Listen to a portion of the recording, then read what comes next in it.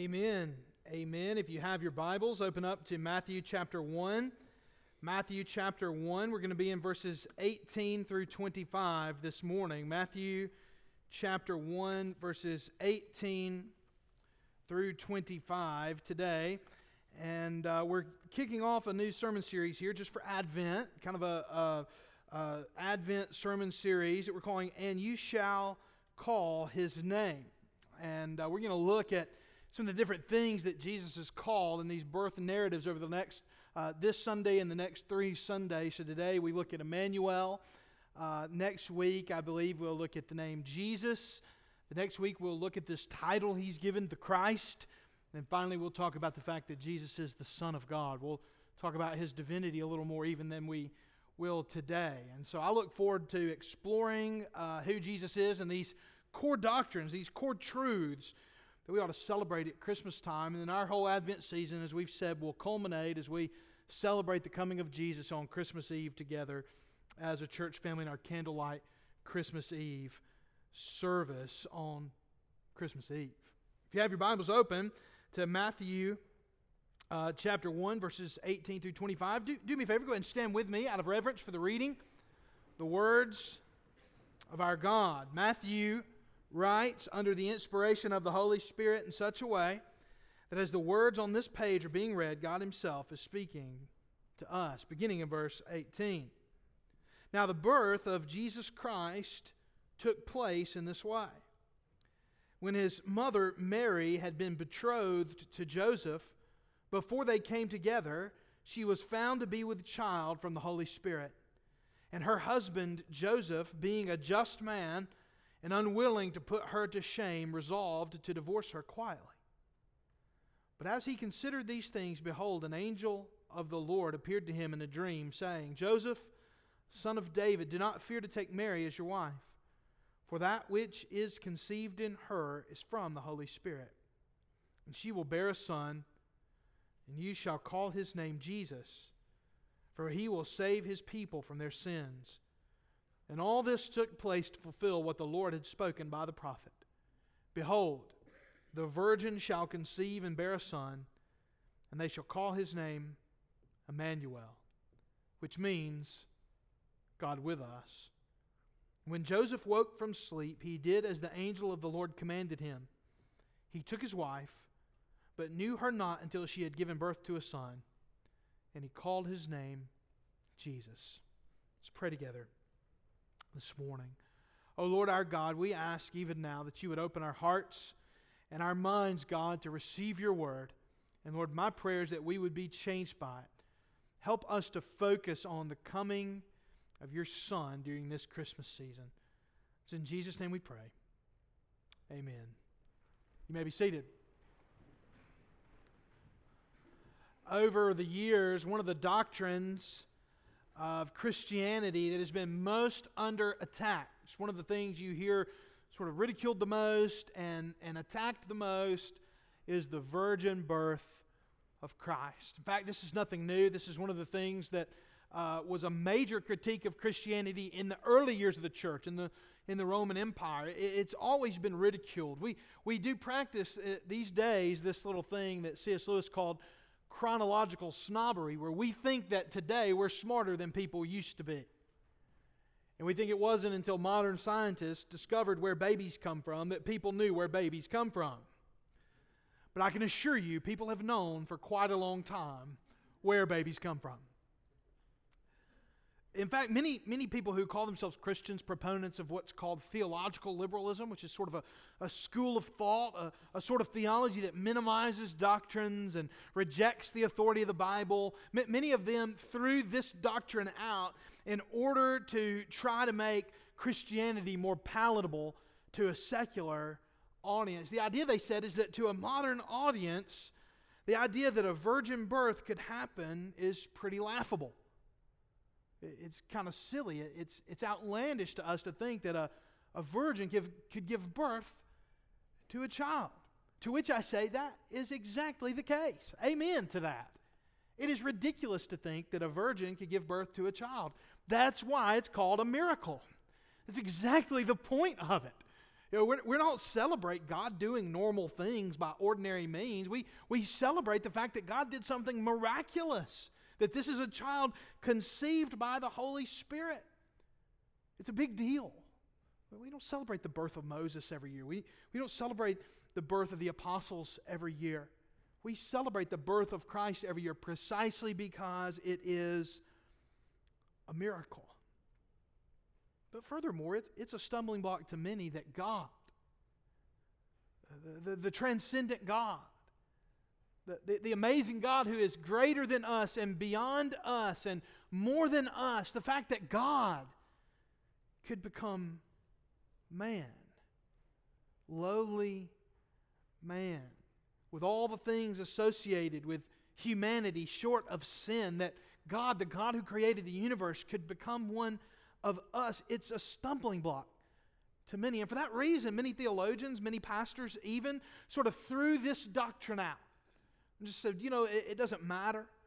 Along with the resurrection and others, they would just say these miracles don't matter. What matters is that you see in them stories that help you have faith, that help you believe in something, some God, somewhere.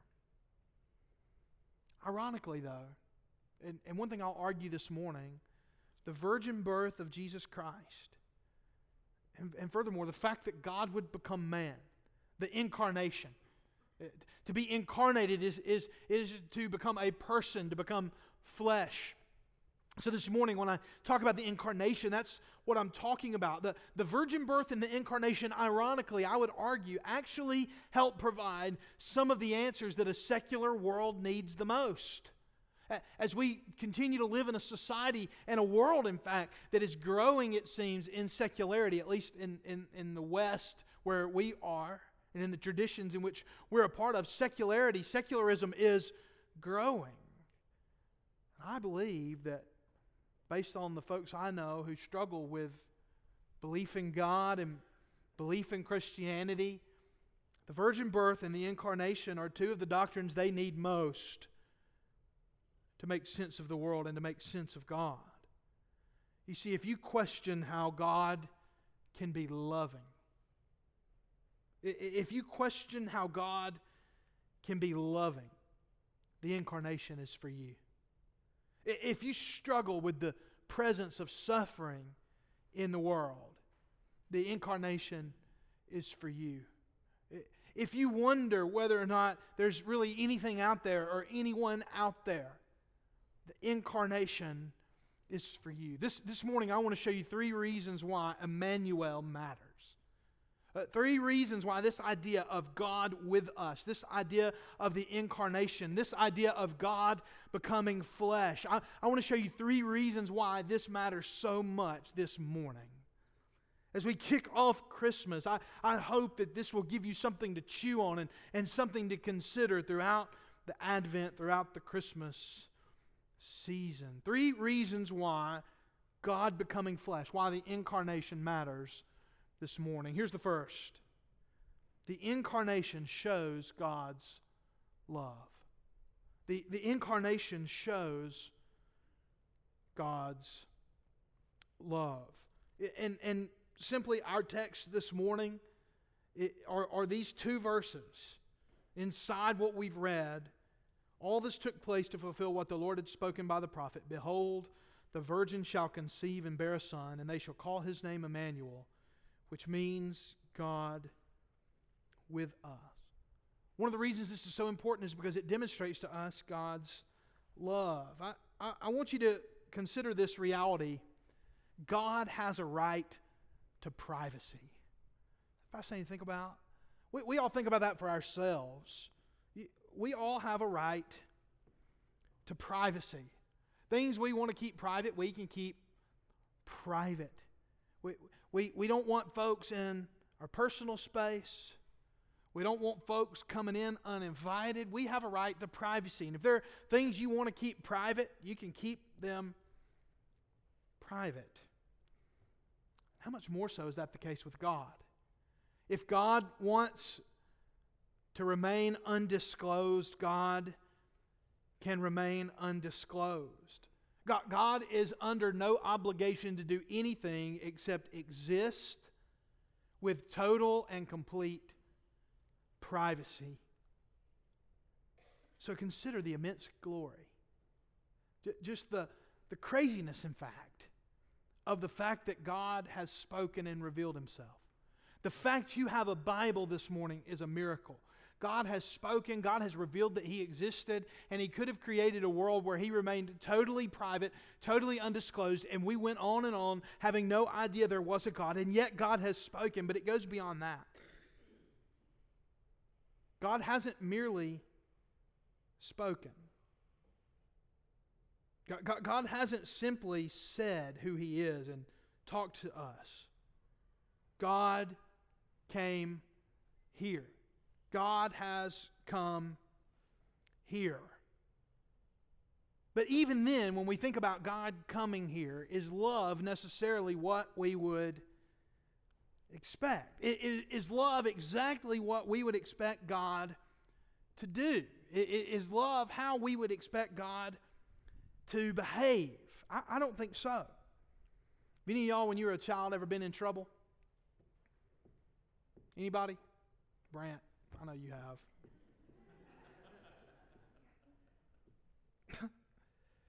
Yeah, I've been in trouble before. And have you ever done something wrong and you know you're going to get it for it? Some of you may have known you were going to get in trouble for something, and your mom comes through and says, you've had it now, and you start confessing, and she was talking about something completely different.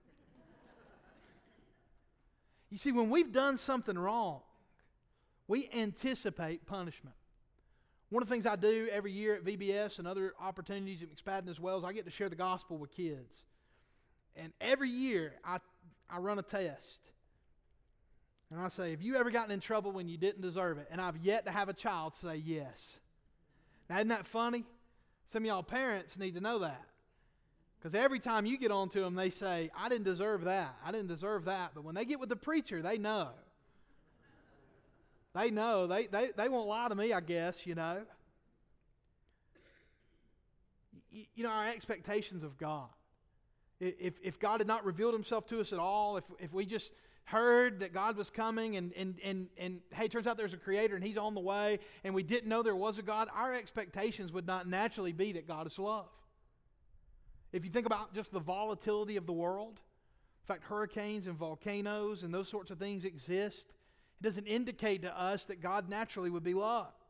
When you think about the presence of suffering in the world, if you heard God was coming, you might think He's probably bringing with Him more suffering. Think about your own conscience. Everyone I know does things they know is wrong. And so you may be like you felt when you were a little kid, when you know you've done something wrong and you know you deserve punishment for it. That's probably how we would feel. And furthermore, we all have an innate desire for justice. Nobody believes or wants to believe in hell until you bring Hitler up. Then everybody wants to believe in hell. Because we all have an innate sense and desire for justice. We would expect that if God were to come, God would be wrathful, that God would be angry. And yet when the angels in Luke's account come into the world, this great multitude of angels comes. I always like to say it's sort of a military band. Angels are not chubby babies with wings. Angels are warriors and messengers. So it's more like a military band coming. And what do they sing? They don't announce the coming judgment of God. What do they say? Peace on earth and goodwill to men with whom God is pleased. For God what? So loved the world that He gave His only begotten Son. Not only has God revealed Himself to us, but God did not leave us alone here. God came to us. God is with us. What a marvelous thought that is. Some of you this morning need to feel loved. Some of you this morning need to feel a sense that there's love in the world. Let this idea wash over you. Let this thought root itself in your heart today. Emmanuel, God is with us. And not only does the incarnation, though, demonstrate God's love, but also the incarnation means that God can save sinners. That's our second point this morning. The incarnation means that God can save sinners. The other night our daughter turned 8 years old today. I was laying in the bed with her, and she's been having a lot of gospel questions lately. Both of our older children have. Just been having a lot of questions about who God is and what God's done. And so I was laying in bed with her. She was getting ready to go to sleep, and we were talking about the gospel. And she said, "Dad, why didn't God just save us?" That's a good question. Have you ever thought about that before?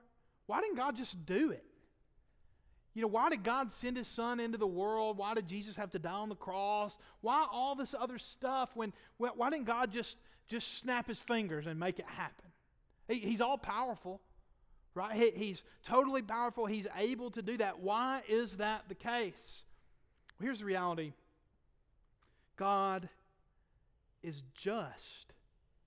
And for God to be God, God must simultaneously be committed to God's own justice, and at the same time, for God to be love, which the Bible says He is, God must be committed to His own love.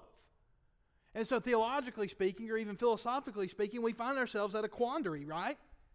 How can God love sinners and at the same time be just? How can God be both just and the justifier of sinners? An old theologian named Anselm of Canterbury helped us with this thought, helped us with this question, and I think it's so helpful for us. You see, the incarnation means God can save sinners because Jesus becoming man, the second person of the Trinity, the Son of God becoming flesh, provides a way for God to save sinners where He can remain both perfectly just and perfectly loving. Think about it. Think about it. For God to be just, we ought to pay for our sins. Don't you agree? I mean, if God is to be just, then we ought to pay for our own sins. Otherwise, it's not justice. Man ought to pay for man's sins. And yet man is incapable of paying for man's sins. If we found a way to do it, we would have already done it. And yet the Bible says that we are incapable of repaying a holy God for our sins. We cannot satisfy God's justice. That's why hell is eternal. Because we cannot ever repay God. It's impossible. And so if God had to pay, but man ought to pay, what's the solution? Anselm says, thus is why there is a God-man. That is why we celebrate the baby in the manger who is both 100% God and 100% man. This is why we rejoice at Christmas time, because the incarnation means that God can save sinners. God didn't merely snap because God is simultaneously committed to His own justice and simultaneously to His own love for sinners. And so that means that the incarnation guarantees, God becoming flesh guarantees that God is able to save to the uttermost. Do you see this beautiful truth? Do you see how God remains both just and the justifier of sinners? Only through the incarnation. This is why Christmas matters. But furthermore, the virgin birth also guarantees to us that Jesus is truly God's Son. That God is really with us, that God can really save us, because this is not someone merely that God just sent to help us. God's capable of doing that, right? God could send angels to help people. God can send other people to help people.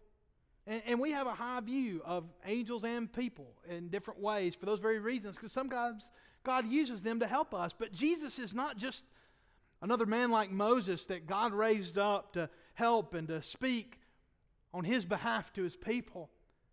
God's not just another man like Samuel who God used to intermediate as a priest between Himself and His people. Jesus isn't just another man like David whom God raised up to rule as king over His people. No, Jesus Christ, my friends, though fully man, is also fully God. He is God incarnate, and He is therefore the true and better Moses, and the true and better Samuel. He is the true and better David. He is the best and perfect prophet. He is the best and perfect priest. He is the best and perfect king. Crown him, the great king says, the great hymn says, prophet and priest and king. God is with us. And since God is with us, God is able to save. God is able to save. Not only does the incarnation tell us that God loves us, and not only does it mean that God is able to save us, but also the incarnation gives us enduring hope. That's our third point this morning. The incarnation gives us enduring hope. Christmas doesn't last all year, right? For some of us, we're stretching it out as long as we can. You know, mid-October to mid-February, we got the decorations up. You know, I'm just going to be honest, the doctrines of Christmas in the Bible are in the Bible, but Christmas isn't in the Bible. And if you want to leave your Christmas tree up all year long, I don't think it bothers the Lord. Now listen, it bothers me a little bit, right? But that doesn't mean it bothers the Lord. I'm getting the stank eye from my wife in the first pew over here. Preacher, preach to thyself. When Christmas ends, though, we might want to stretch it out. We love Christmas time, we enjoy it and everything else. But the good news is that the incarnation isn't over. You ever thought about this truth? This is when this truth dawned on me. It was one of the most transforming things for my walk with the Lord and the way I view and understand Jesus even now.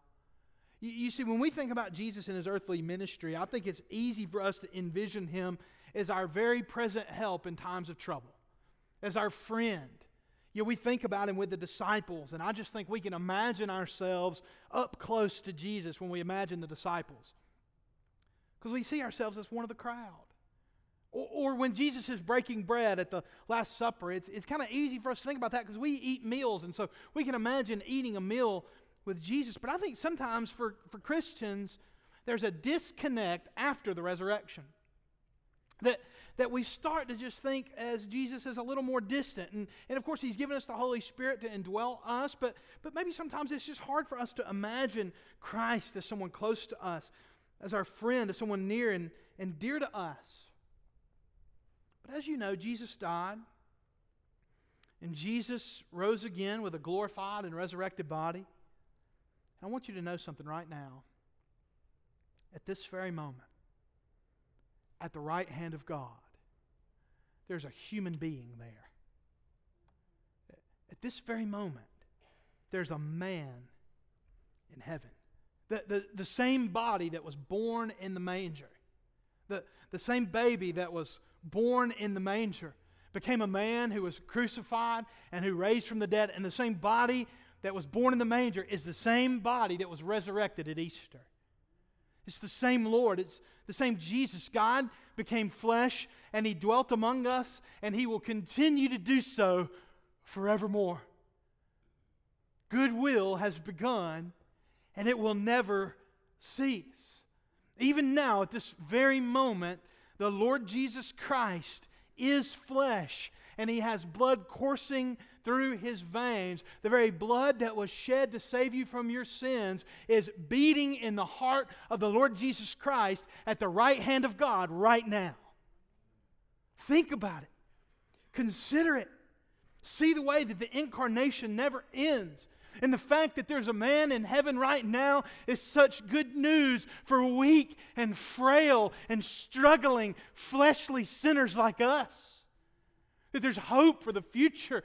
There's a hope that us who struggle, those of us who are in flesh, can one day go there too, because Jesus did. And on our behalf, even now, the Lord Jesus Christ lives to make intercession for us.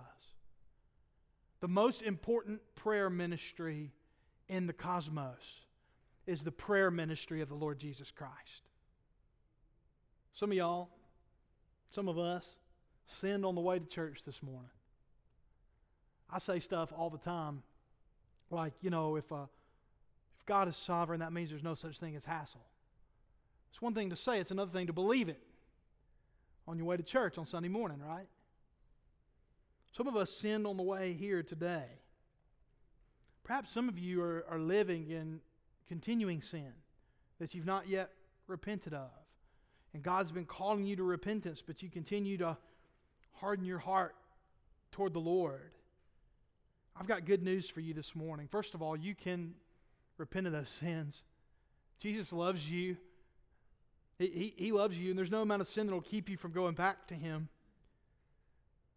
But for those of us who remain sinners, and I'm not going to ask for a show of hands because it's redundant. We all remain sinners, even though we're believers, even though we're Christians.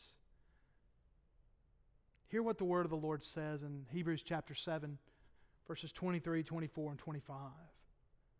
The former priests were many in number, because they were prevented by death from continuing in office. But He holds His priesthood permanently, because He continues forever. Consequently, He is able to save to the uttermost those who draw near to God through Him. Why? Why is Jesus able to save to the uttermost? Why is He capable of keeping you saved even as a sinner? What is it that sustains you even up to this very moment as a Christian? He always lives, the Bible says, to make intercession for them. At this very moment, the baby in the manger, the Lord and Christ who became flesh, lives before God at this very moment to make intercession on behalf of you. On behalf of you.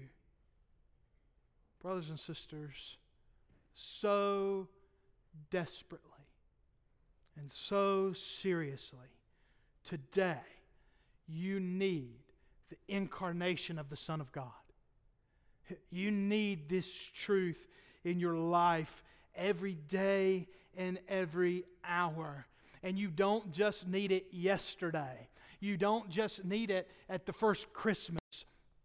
You need it today, and you need it tomorrow, for every tomorrow, now and forevermore. Sometimes people ask me why it is that I believe that we won't sin in heaven. What will keep us from starting this over the way we did the first time? Well, the first time the transgression came through Adam, because Adam was imperfect and fallible. But the second time, we have a second Adam. And when we go to the new heavens and the new earth to be with Jesus, we will have a head and a leader who is in our flesh and in our blood and who is perfect forevermore, who will continue to sustain us, not yesterday, not just today, not just tomorrow, but 1,000,000,000 years from now. Our Lord Jesus Christ in flesh and blood will be sustaining His people sinless forevermore. You need the incarnation of Jesus Christ. Are you struggling today? Look to Jesus, to Emmanuel, to God with us, to God made flesh, fully God, and fully and totally human. I love Christmas time. And I love Advent because I love celebrating the fact that God became flesh. This isn't a doctrine that we reject. This isn't a doctrine that embarrasses us. This is a doctrine we need desperately every day. This is something we celebrate. I want to offer an invitation this morning. If you've never put your trust and faith in Jesus for the first time, I want you to know that Jesus Christ, the Son of God, who became flesh, who was perfectly sinless and yet became sin on our behalf, died a sinner's death, whom God raised from the dead, and He now sits at His right hand. He stands with open arms at this moment for you to turn from your sins in repentance and turn to God in faith through Him. This altar is open to you this morning. I'll be here for you. If you feel uncomfortable coming down front in front of folks to talk about this, that's okay. I'll talk to you after the service. I'll be available for you. If you'd rather schedule an appointment so you can gather your thoughts, that's fine. But today, I want you to know today is the day of salvation. And so if God is leading you to make a decision, this altar is open today. And second of all, you may be a believer. You may say, Pastor, I just need some time to stop and thank God for what He's done for me. This altar is open for you. You may have sins you need to repent of. This altar is open for you. And finally, you may be looking for a church home. I'd love to talk to you today about what it means for you to be a member here at First Baptist Church. After this prayer, I want to invite you to come. Let's pray together. Oh Lord our God, we thank you so much for Jesus. We thank you for His gospel. And God, we thank you for this opportunity we have to gather together today. And God, I pray that you would move among us even now. It's in Jesus' name we pray. Amen.